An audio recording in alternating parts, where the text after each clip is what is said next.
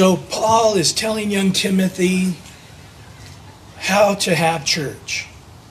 And he says there last week, first of all, the church, when you think of a church, now we often think of buildings and crosses on the top of them. And when Jesus was dying on the cross and he said, I will build my church, I don't think he was thinking of the Western cultured church where 99% of everything hinges on Sunday morning.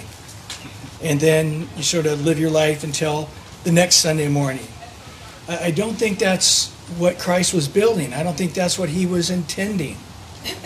And I think that we, for a couple hundred years here in America, we sort of took that from England and Europe, and they got it from Germany before that. But in Germany, it died out. In England, it died out.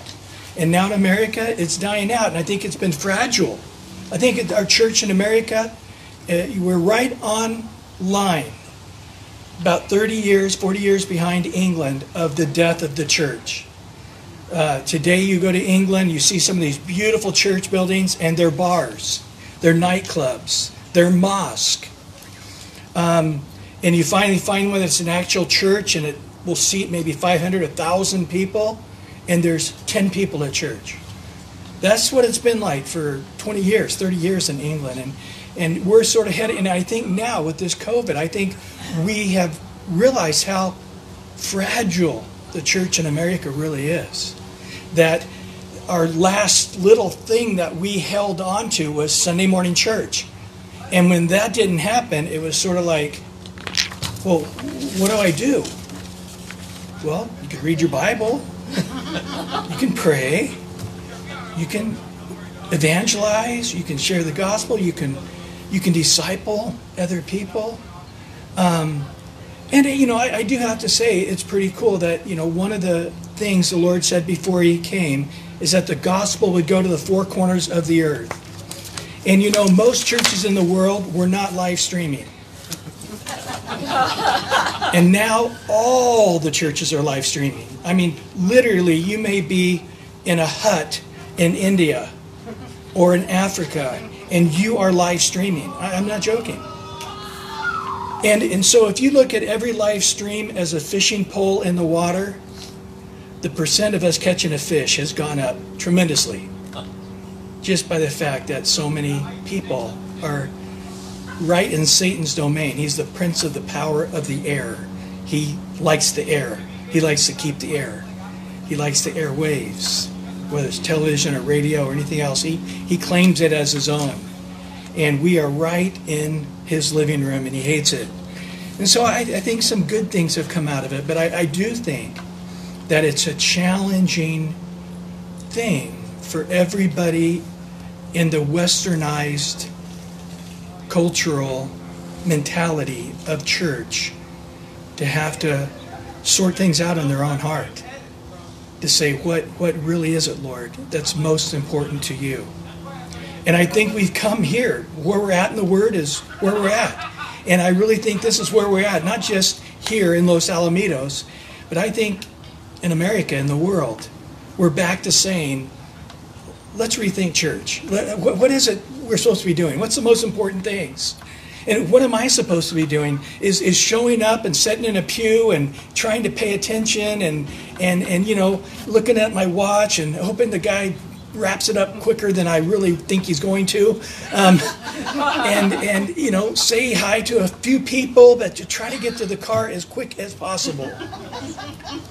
I think that has been an unhealthy thing for a long time.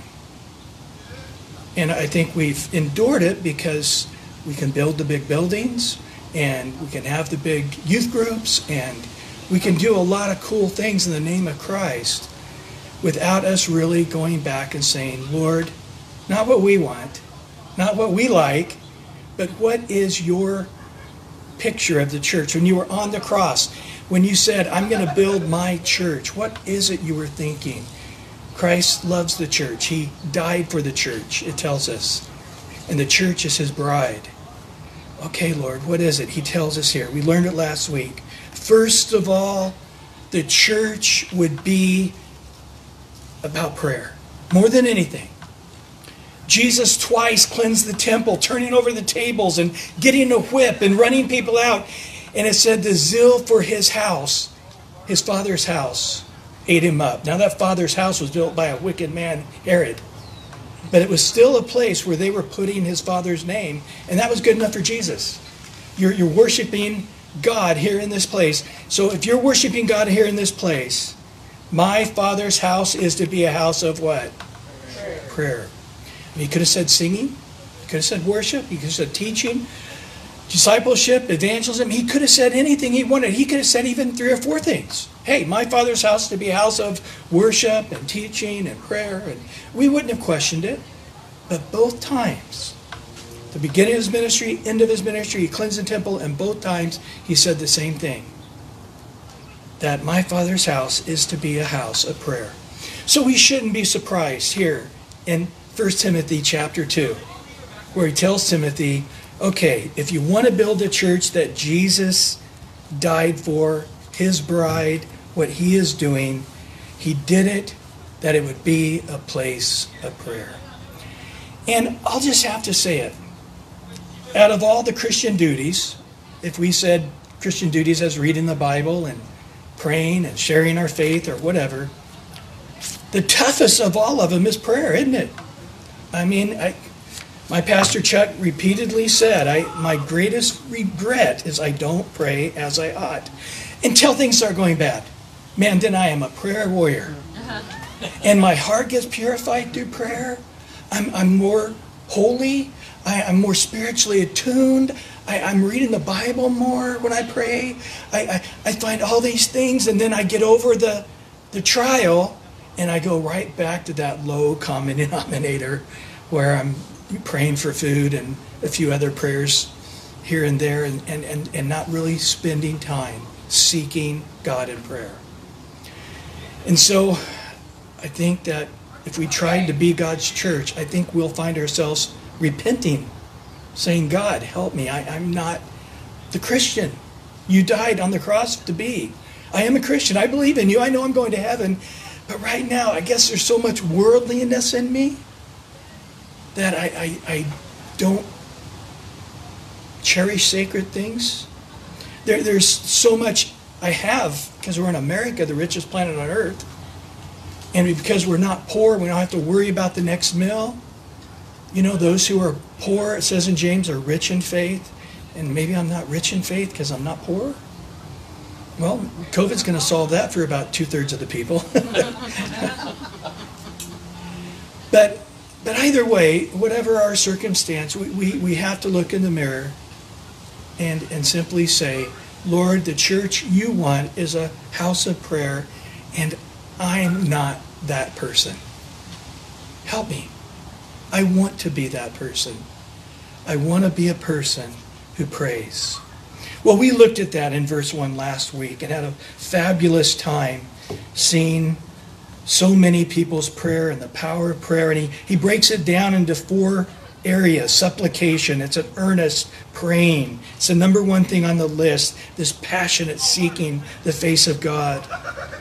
Prayers, plural, just praying without ceasing, praying for the food, praying before you go to sleep, praying when you wake up, just praying without ceasing, right? I mean, there's just sort of never a time you're not praying.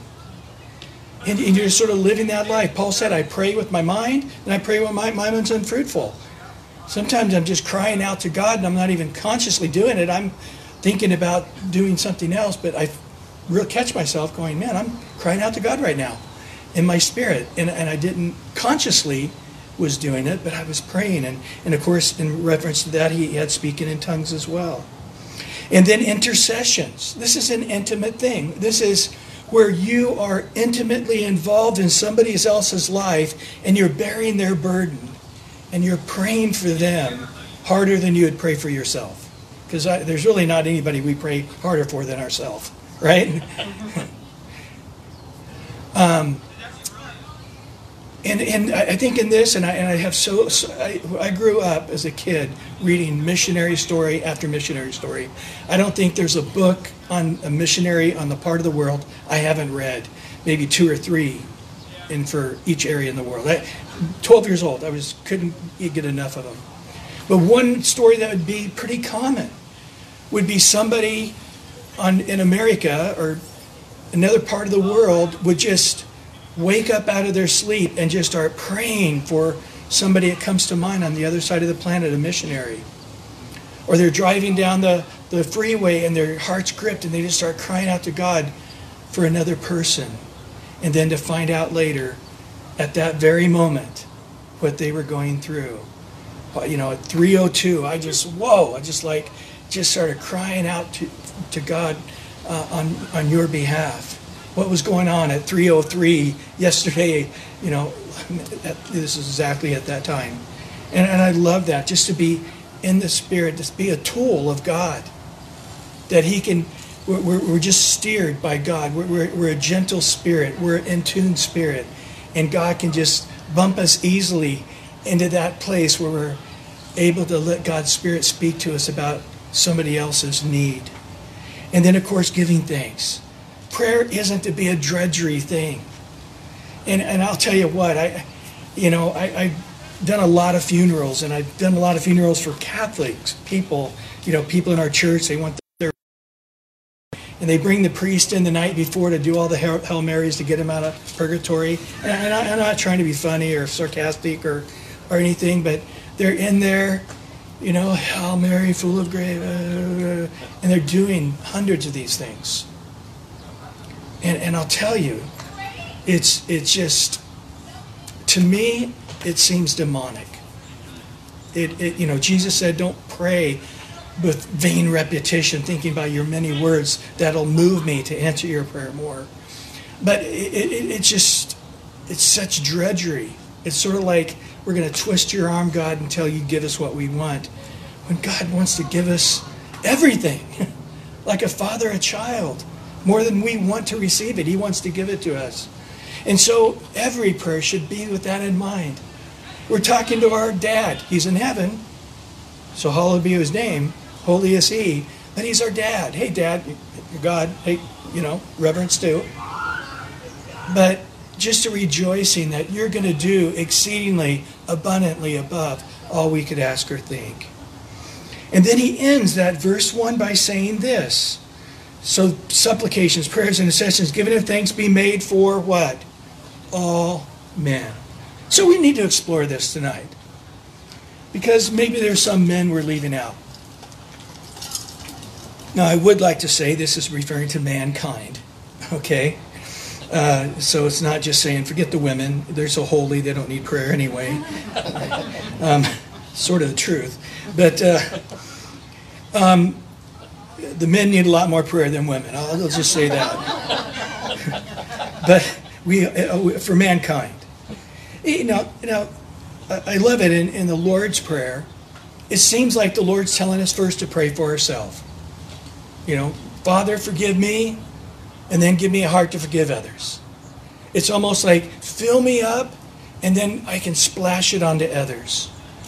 And that seems to be Jesus' teaching on prayer, Like Father Abraham, I'll bless you, Father Abraham, and then after you're blessed, you're soaking in blessing, then you'll be a blessing to the whole world. And so, pray for yourself. Don't feel bad about that, right? Get forgiven, get cleansed, get filled with the Spirit, and then now with that fullness of God, the fullness of being forgiven, the fullness of knowing the Lord rejoices in you, now begin to pray. Pray for your family. Pray for your pastors. Pray for your church. Pray for other ministries and ministers. I think the church is the number one target of our prayer after ourselves and our own family. But then we want to go to all men. We want, and as we're going to go on in these verses, we're going to see it's about evangelism. That when he's talking about praying, he's going to say the end result is men getting saved. And so we want to pray for our friends and our co-workers and others we come in regular contact with. At the store, at the gas station, at the beauty shop, at the golf course, at wherever you go to regularly, and you're seeing these people regularly. And you don't know if they're in the Lord or not. pray and start asking God to give you a heart to pray for them. And then pray for your enemies. Pray for those we have conflict with. A lot of times it's not us creating the conflict, they're at conflict with us. But nevertheless, there's a conflict there. Maybe in the neighborhood, maybe at work, maybe it's in your family. And or maybe people that annoy us, or people who are standing against us. I think it's so important because as we pray for them what? Pray for them to be blessed.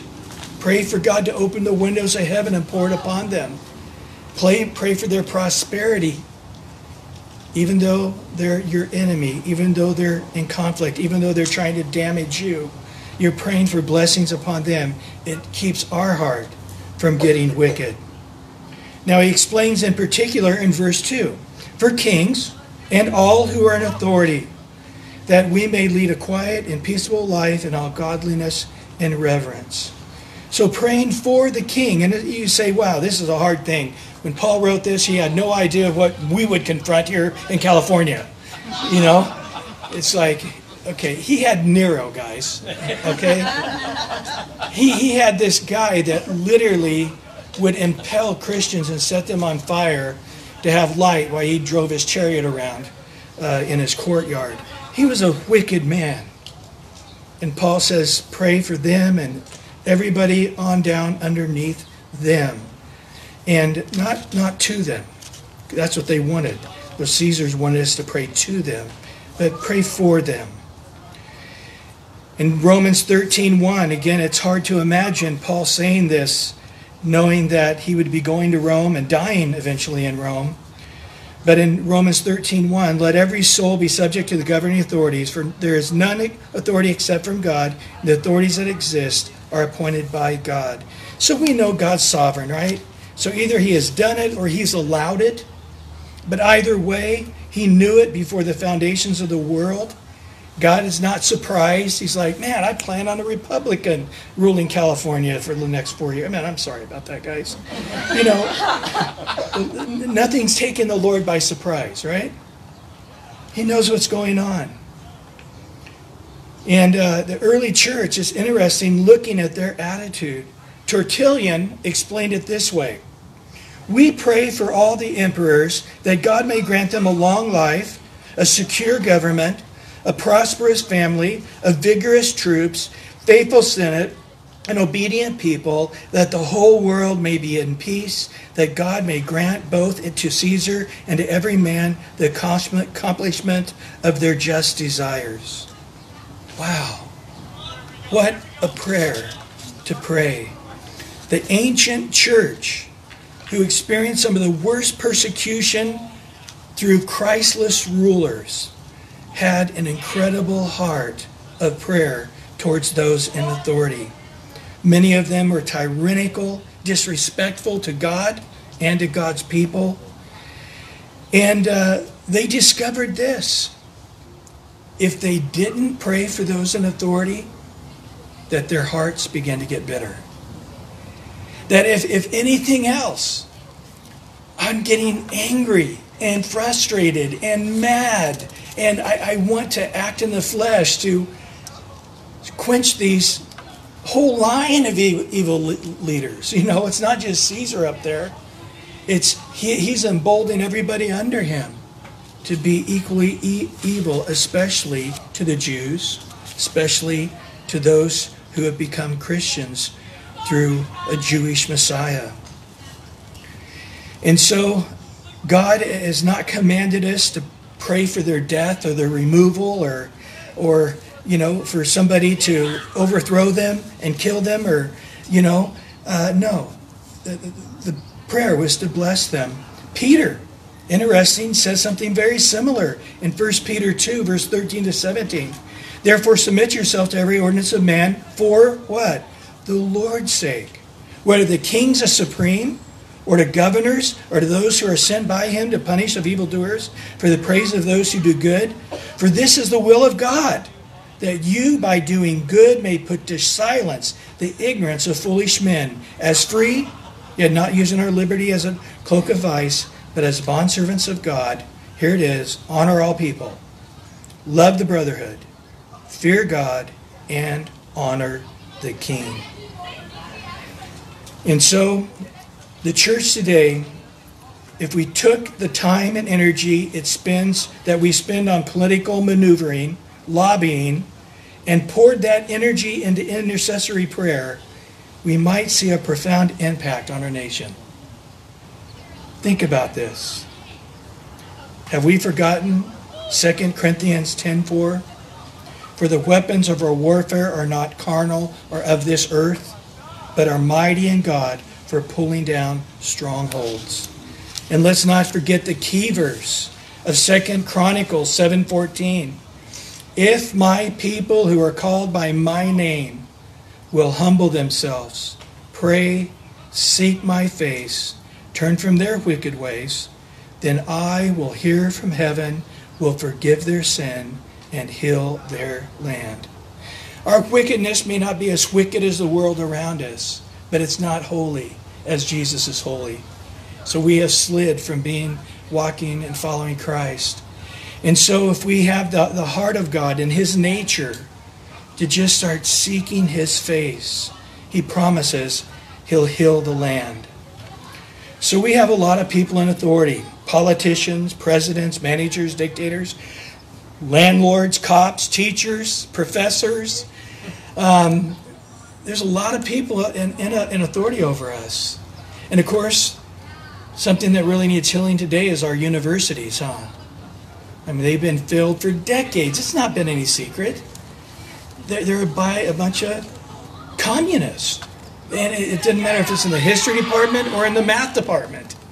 They're a bunch of communists spewing communism. And now we're surprised that there's a couple of generations of people that are so far left that they're literally, it's almost a sickness to think that changing our country, and of course they're in Portland, I don't know if you saw it, now they're not just burning the American flag, they're burning Bibles. So interesting that these communist people who have come out of these liberal universities, they hate the United States flag, but they equally hate the Bible. They tie them together, and praise God for that. There's something in our sinful nature that rebels against authority. We resent it. We rebel against it. Even if we submit to it, we're not always happy about it. And often, it's the last thought to pray for them. It's easier to complain than to pray, isn't it? And of course, then we can get a self-righteous, condemning attitude. Man, help us with that. They're never as godly as we know they should be. They're not as wise as we would be if we were in their shoes. And of course, they're not making the right decisions like I know how to make the right decisions. And then we complain about them. Let's be reminded today that a part of our ministry to the world is prayer. And then more specifically, prayer for those making decisions in the political realm. Presidents, vice presidents, congressmen, senators, governors, mayors, county supervisors. He says, here's the key, guys. Really focus in praying for them. Interesting. What's the church? First of all, it's just a bunch of people praying. Praying at church, praying at home, praying on the phone, praying on Zoom, praying with your family, praying with your friends, praying on the way to work, praying on the way to bed. We're praying, praying, praying. And then he says, secondly, that we would everybody would just be crying out to God for those in authority. You know, if it's a good president in our kid's situation, how much prayer does he need? If he's a wicked president, how much prayer does he need? And of course, we need our hearts protected. So he says, pray for all the kings and those in authority, that the result of us praying for them, is going to lead us into a life that's led by a quietness and a peacefulness in all godliness and reverence. We're not going to get caught up in the tornado. We're not going to get caught up in the whirlwind of all the wickedness going on. We're going to be walking in a godly reverence right through the midst of a wicked generation. Matthew 5, we know this well, don't we?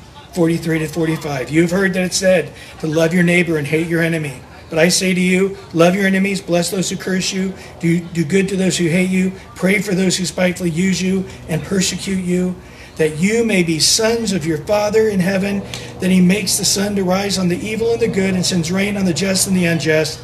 And then in verse 48 he says, therefore you shall be perfect, just as your Father in heaven is perfect.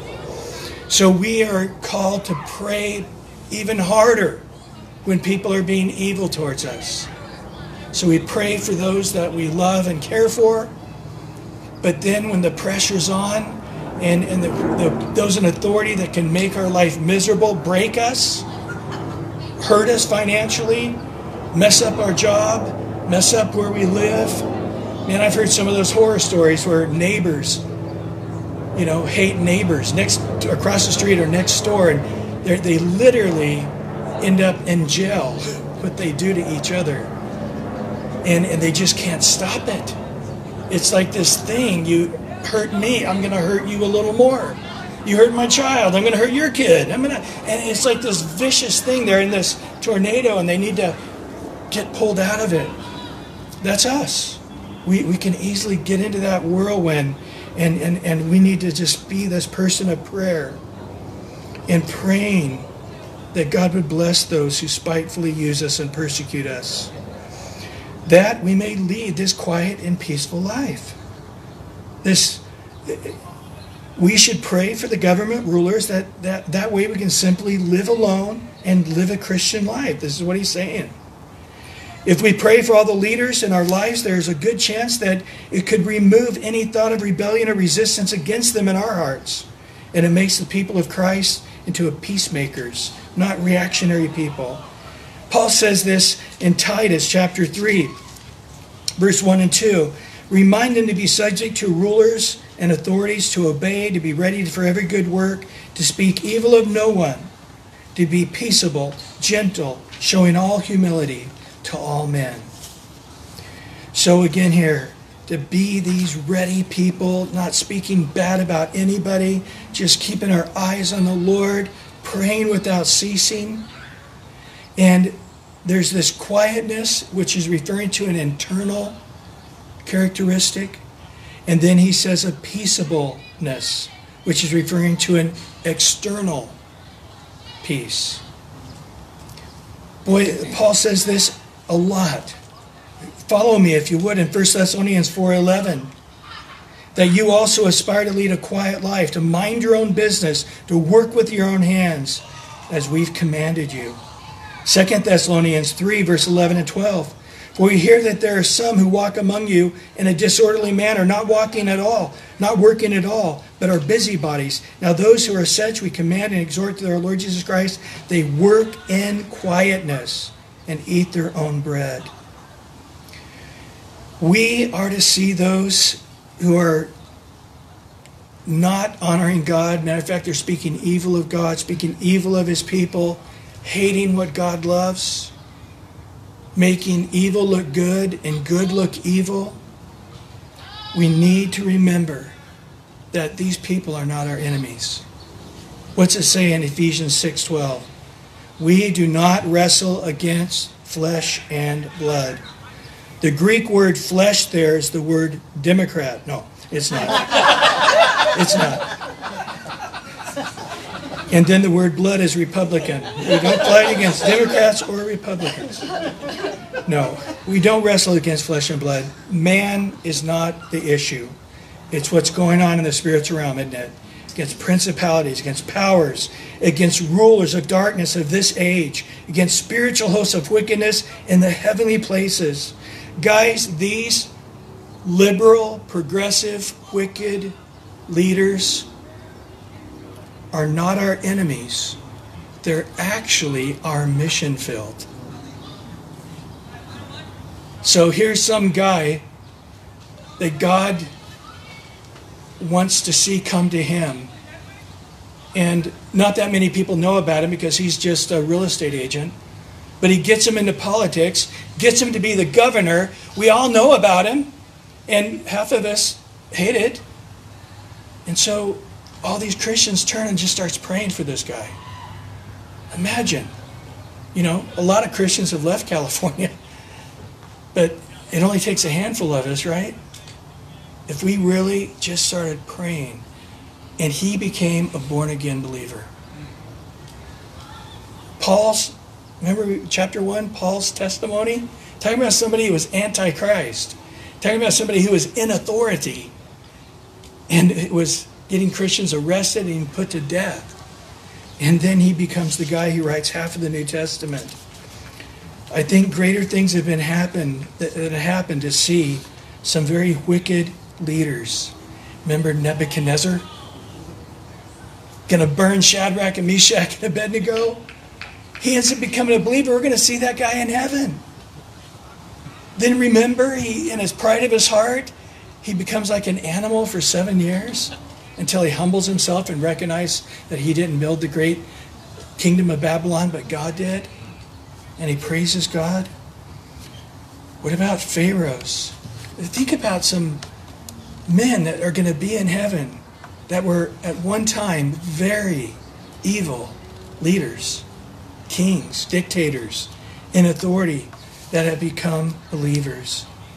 1 Peter 2, 11 and 12. Beloved, I beg you, as sojourners and pilgrims, abstain from fleshly lusts which war against the soul, having your conduct honorable among the Gentiles, that when they speak against you as evildoers, they may by your good works which they observe glorify God in the day of visitation. They didn't say if they speak evil against you as evildoers. It says when they speak evil about you as evildoers. So the church is to be this praying machine, and in particular we are praying for those in authority, that our hearts remain this quiet and peaceable life in all, notice, godliness and reverence.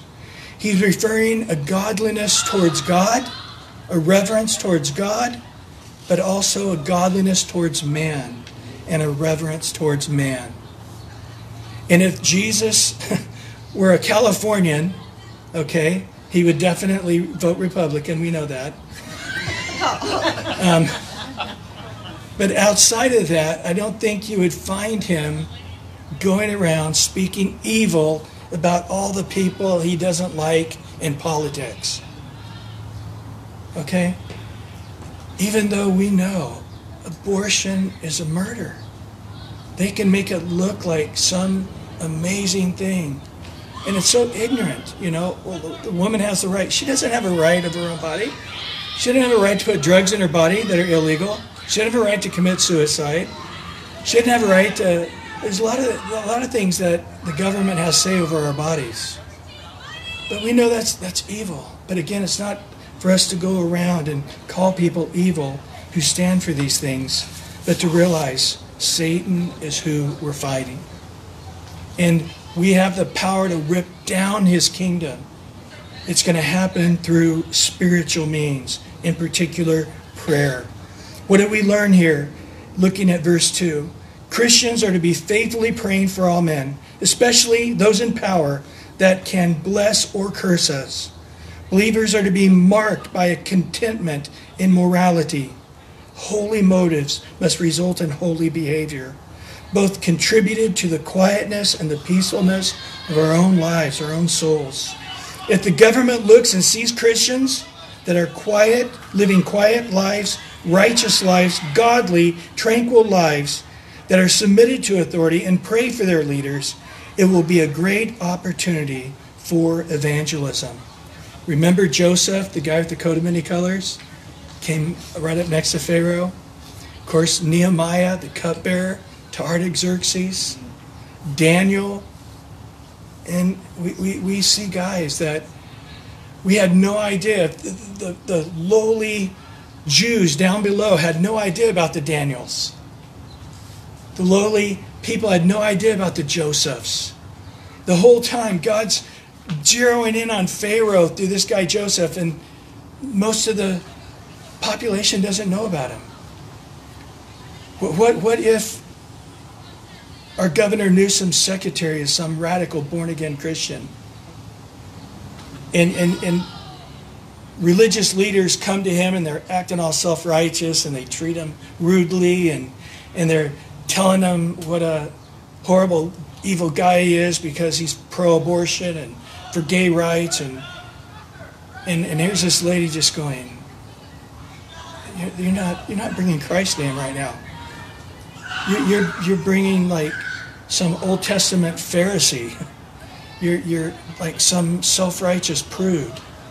He sees me and I'm bringing the love of Jesus, and you have none of that showing right now. Quit being a bad politician and be a Christian. Be loving and kind and be like Jesus to that guy. This could be a light, a salt right now to his life by us having, again, this respectful heart to those in authority and be praying for them, that God would do something. We know God can do anything. Well, verse 3 of 4, this is good and acceptable in the sight of God. Verse 3 now. For this is good and acceptable in the sight of God our Savior, who desires all men to be saved and come to the knowledge of the truth. So he says this behavior is acceptable to God because God's goal is salvation of men. So he says one ties into the other. So get your eyes off the things of the earth. Get your eyes on the Lord. The things of the earth that anger you and bum you out and you know are unrighteous and wicked and they're oppressing you, the lower guy down, just become this praying machine. That's what I see the church. The church affecting your nation, affecting the world through the power of the love of Christ and the kindness and the gentleness. God's Spirit gives us the ability to know this isn't our home, right? Heaven's our home. We're just pilgrims and strangers passing through. And that here we are, this praying machine. We have this quiet, respectful, honorable, godly life, which is just powerful. Grinding it out day after day, 10 years, 20 years. We're this people of God with this heart of Jesus. And we're praying like crazy. We have years, decades of prayers piled up, praying for righteousness to reign in our land and God to heal our land. And he says this is what God desires. It is good to God. This is like, it's a part of his very nature intrinsically. It's obvious to all. It's an obvious thing if you've been made in the image of God, and we all have, to know that this is good. And that God has this good desire. And it's acceptable to God. So it's like your teenager coming in saying, hey, Dad, can I have the car keys? I want to go wash the car and get some gas to, put in the lawnmower and mow the yard and edge. And can I have the car keys? You're like, yeah, you can have the car keys. This is good. This is acceptable. So in the same way, we're living this good and acceptable life. We're praying. The church is praying. And now we're coming to God going, God, we want these guys to be saved. We don't want them just to get voted out. That's not going to solve the problem, is it? I mean, how many more Governor Newsoms are lined up in a row after him? Infinite amount, because Satan's going to be around repeatedly. We're going to be fighting the same devil, the next guy, the next guy, the next guy. And you know how the politics works, right? You get a Republican for a while, and that fizzles out. Then you get a Democrat for a while, and that fizzles out. And then you get another Republican, and that fizzles out. I mean, if you've been in the politics game for a while, the whole thing is pretty sickening. And you realize you get your guy in there who's going to do it all right, and then the coronavirus comes and messes it all up. And so our hope is not in man. Our hope is not in politics. Our hope is in the Lord. And our goal is not politics. Our goal is not to get a bunch of guys that will vote in the way that we like them to vote. It's salvation. It's that people come to Christ and go to heaven. Do you love those in authority over us as Christ loves them. Christ died for them, didn't he? Christ hung on the cross for all of their sins, just like he did yours. So this is good and acceptable in the sight of God. Listen to these passages real quick in Isaiah 45:22. Turn to me, the Lord speaking, and be saved, all the ends of the earth. Ezekiel 33:11. As I live, declares the Lord God, I take no pleasure in the death of the wicked, but rather that the wicked turn from his way and live. Acts 17:30. God commands all men everywhere to repent. The verse we just looked at here in 1 Timothy 2:4, who desires all men to be saved and come to the knowledge of the truth.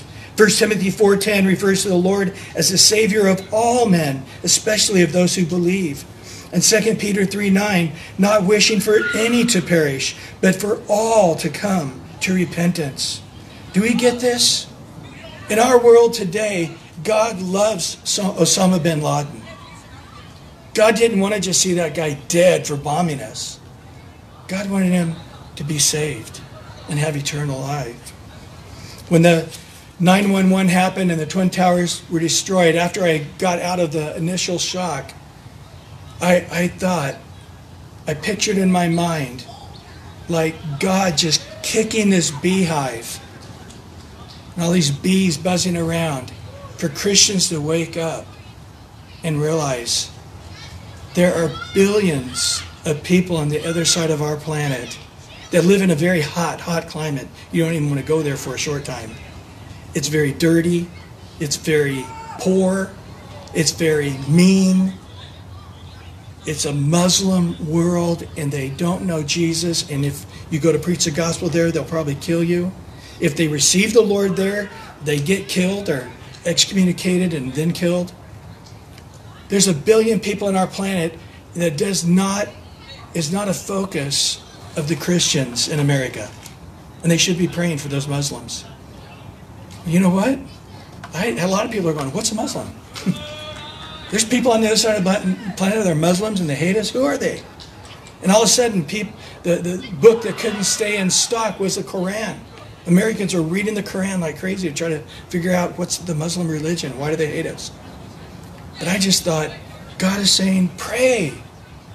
When you look at Isaiah 19, there's three that become God's children: Israel, Egypt, and Assyria.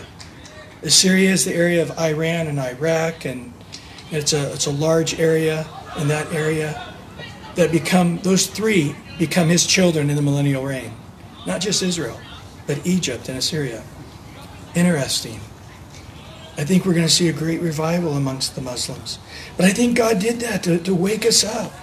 Terrorists, we don't want to see terrorists killed.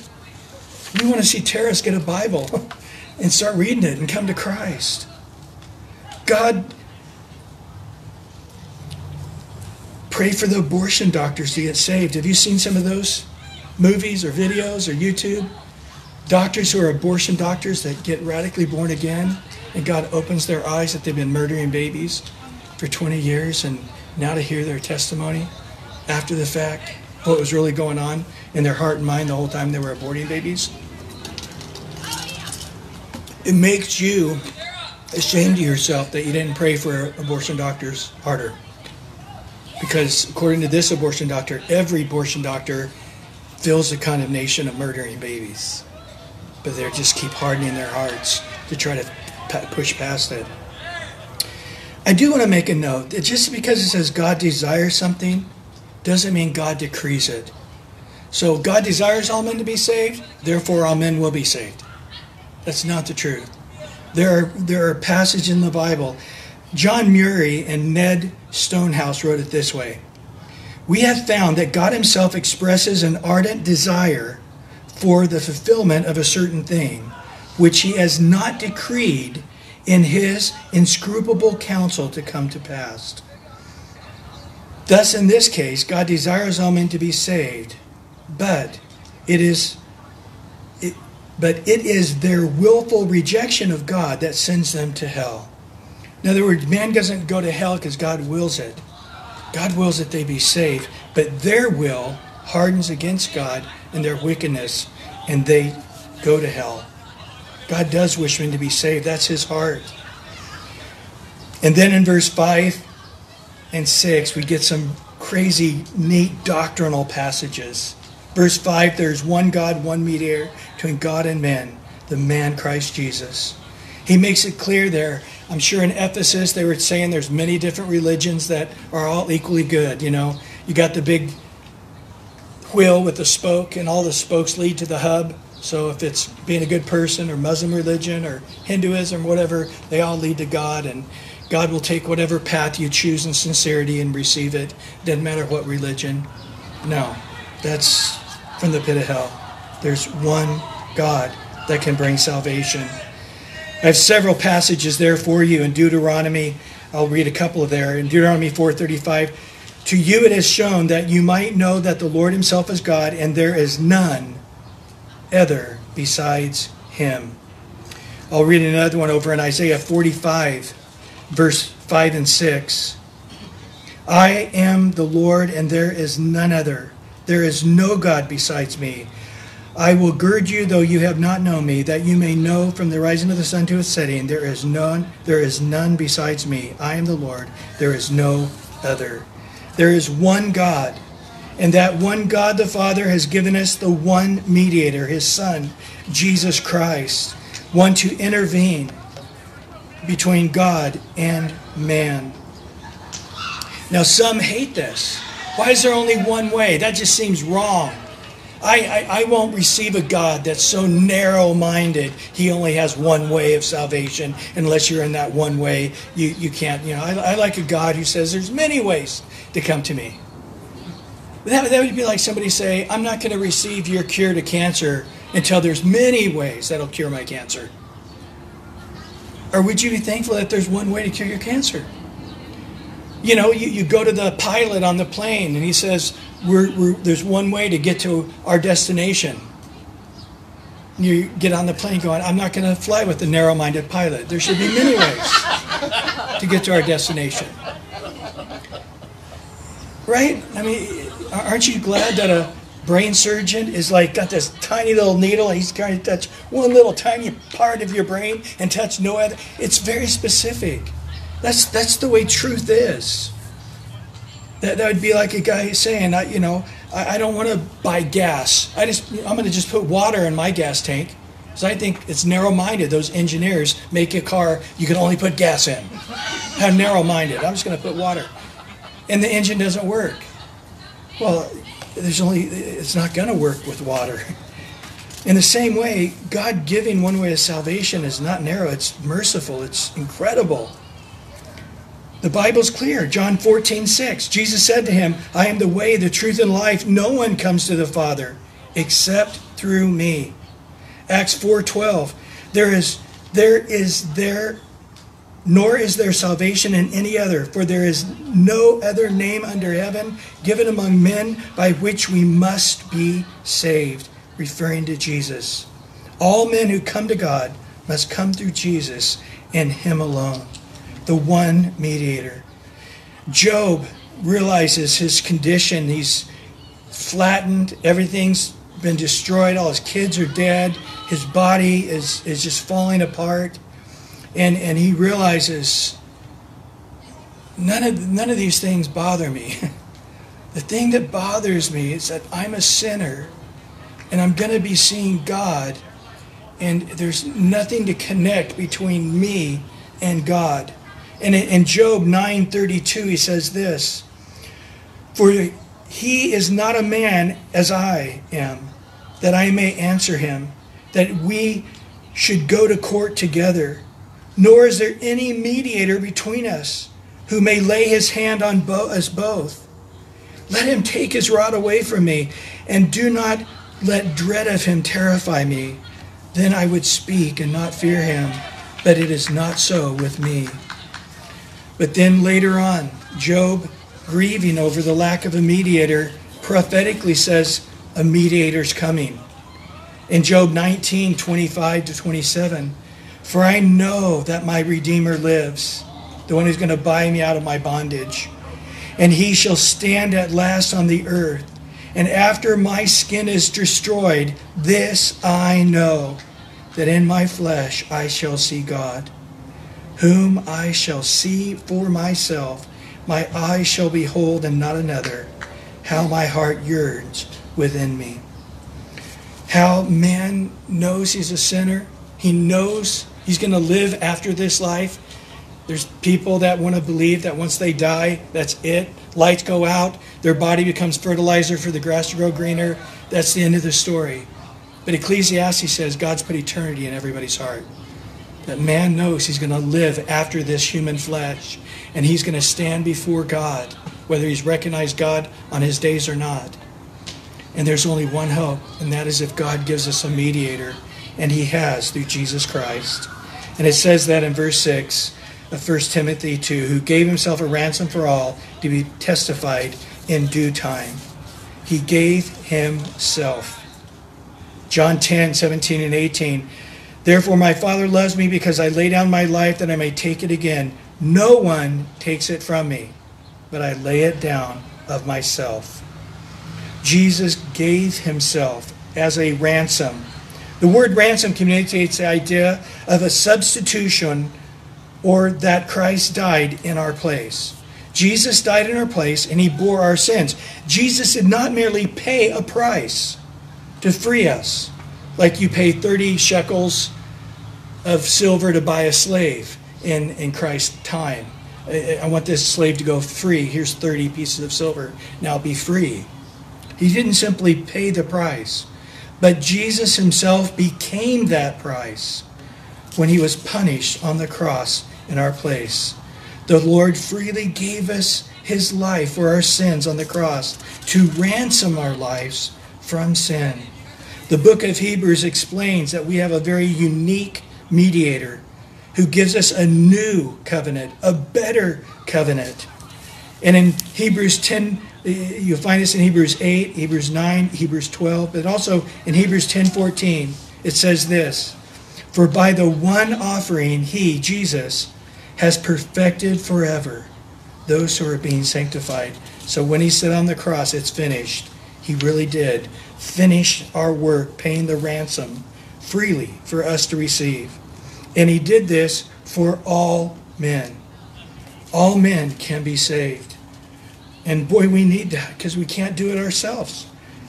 We can't get to him because we are too weak. Romans 3:23 says, for all have sinned and fall short of the glory of God. We can't come to God based on our own good deeds. Isaiah 64:6 says, our righteous deeds are as filthy garments before God. And that he did not leave us doomed to die in our sins. Romans 6:23, for the wages of sin is death, but the free gift of God is eternal life in and through Jesus Christ our Lord. Some of you guys might be hearing this tonight, maybe through social media, maybe through live stream, maybe on the radio, maybe another way. And this is God speaking to you, that Christ has given you this one way of salvation, and it's good for all men. Whoever will come, let them come. And this testimony comes in the due time. Literally the fullness of time, the right time, the proper time, the perfect time. God gave his Son. This is something that Christ always knew. In Galatians 4, it says, when in the fullness of time had come, God sent forth his Son, born of a woman, born under the law, to redeem those who were under the law, that we might receive the adoption of sons. In Romans 5:6-8, for when we were still without strength, in due time Christ died for the ungodly.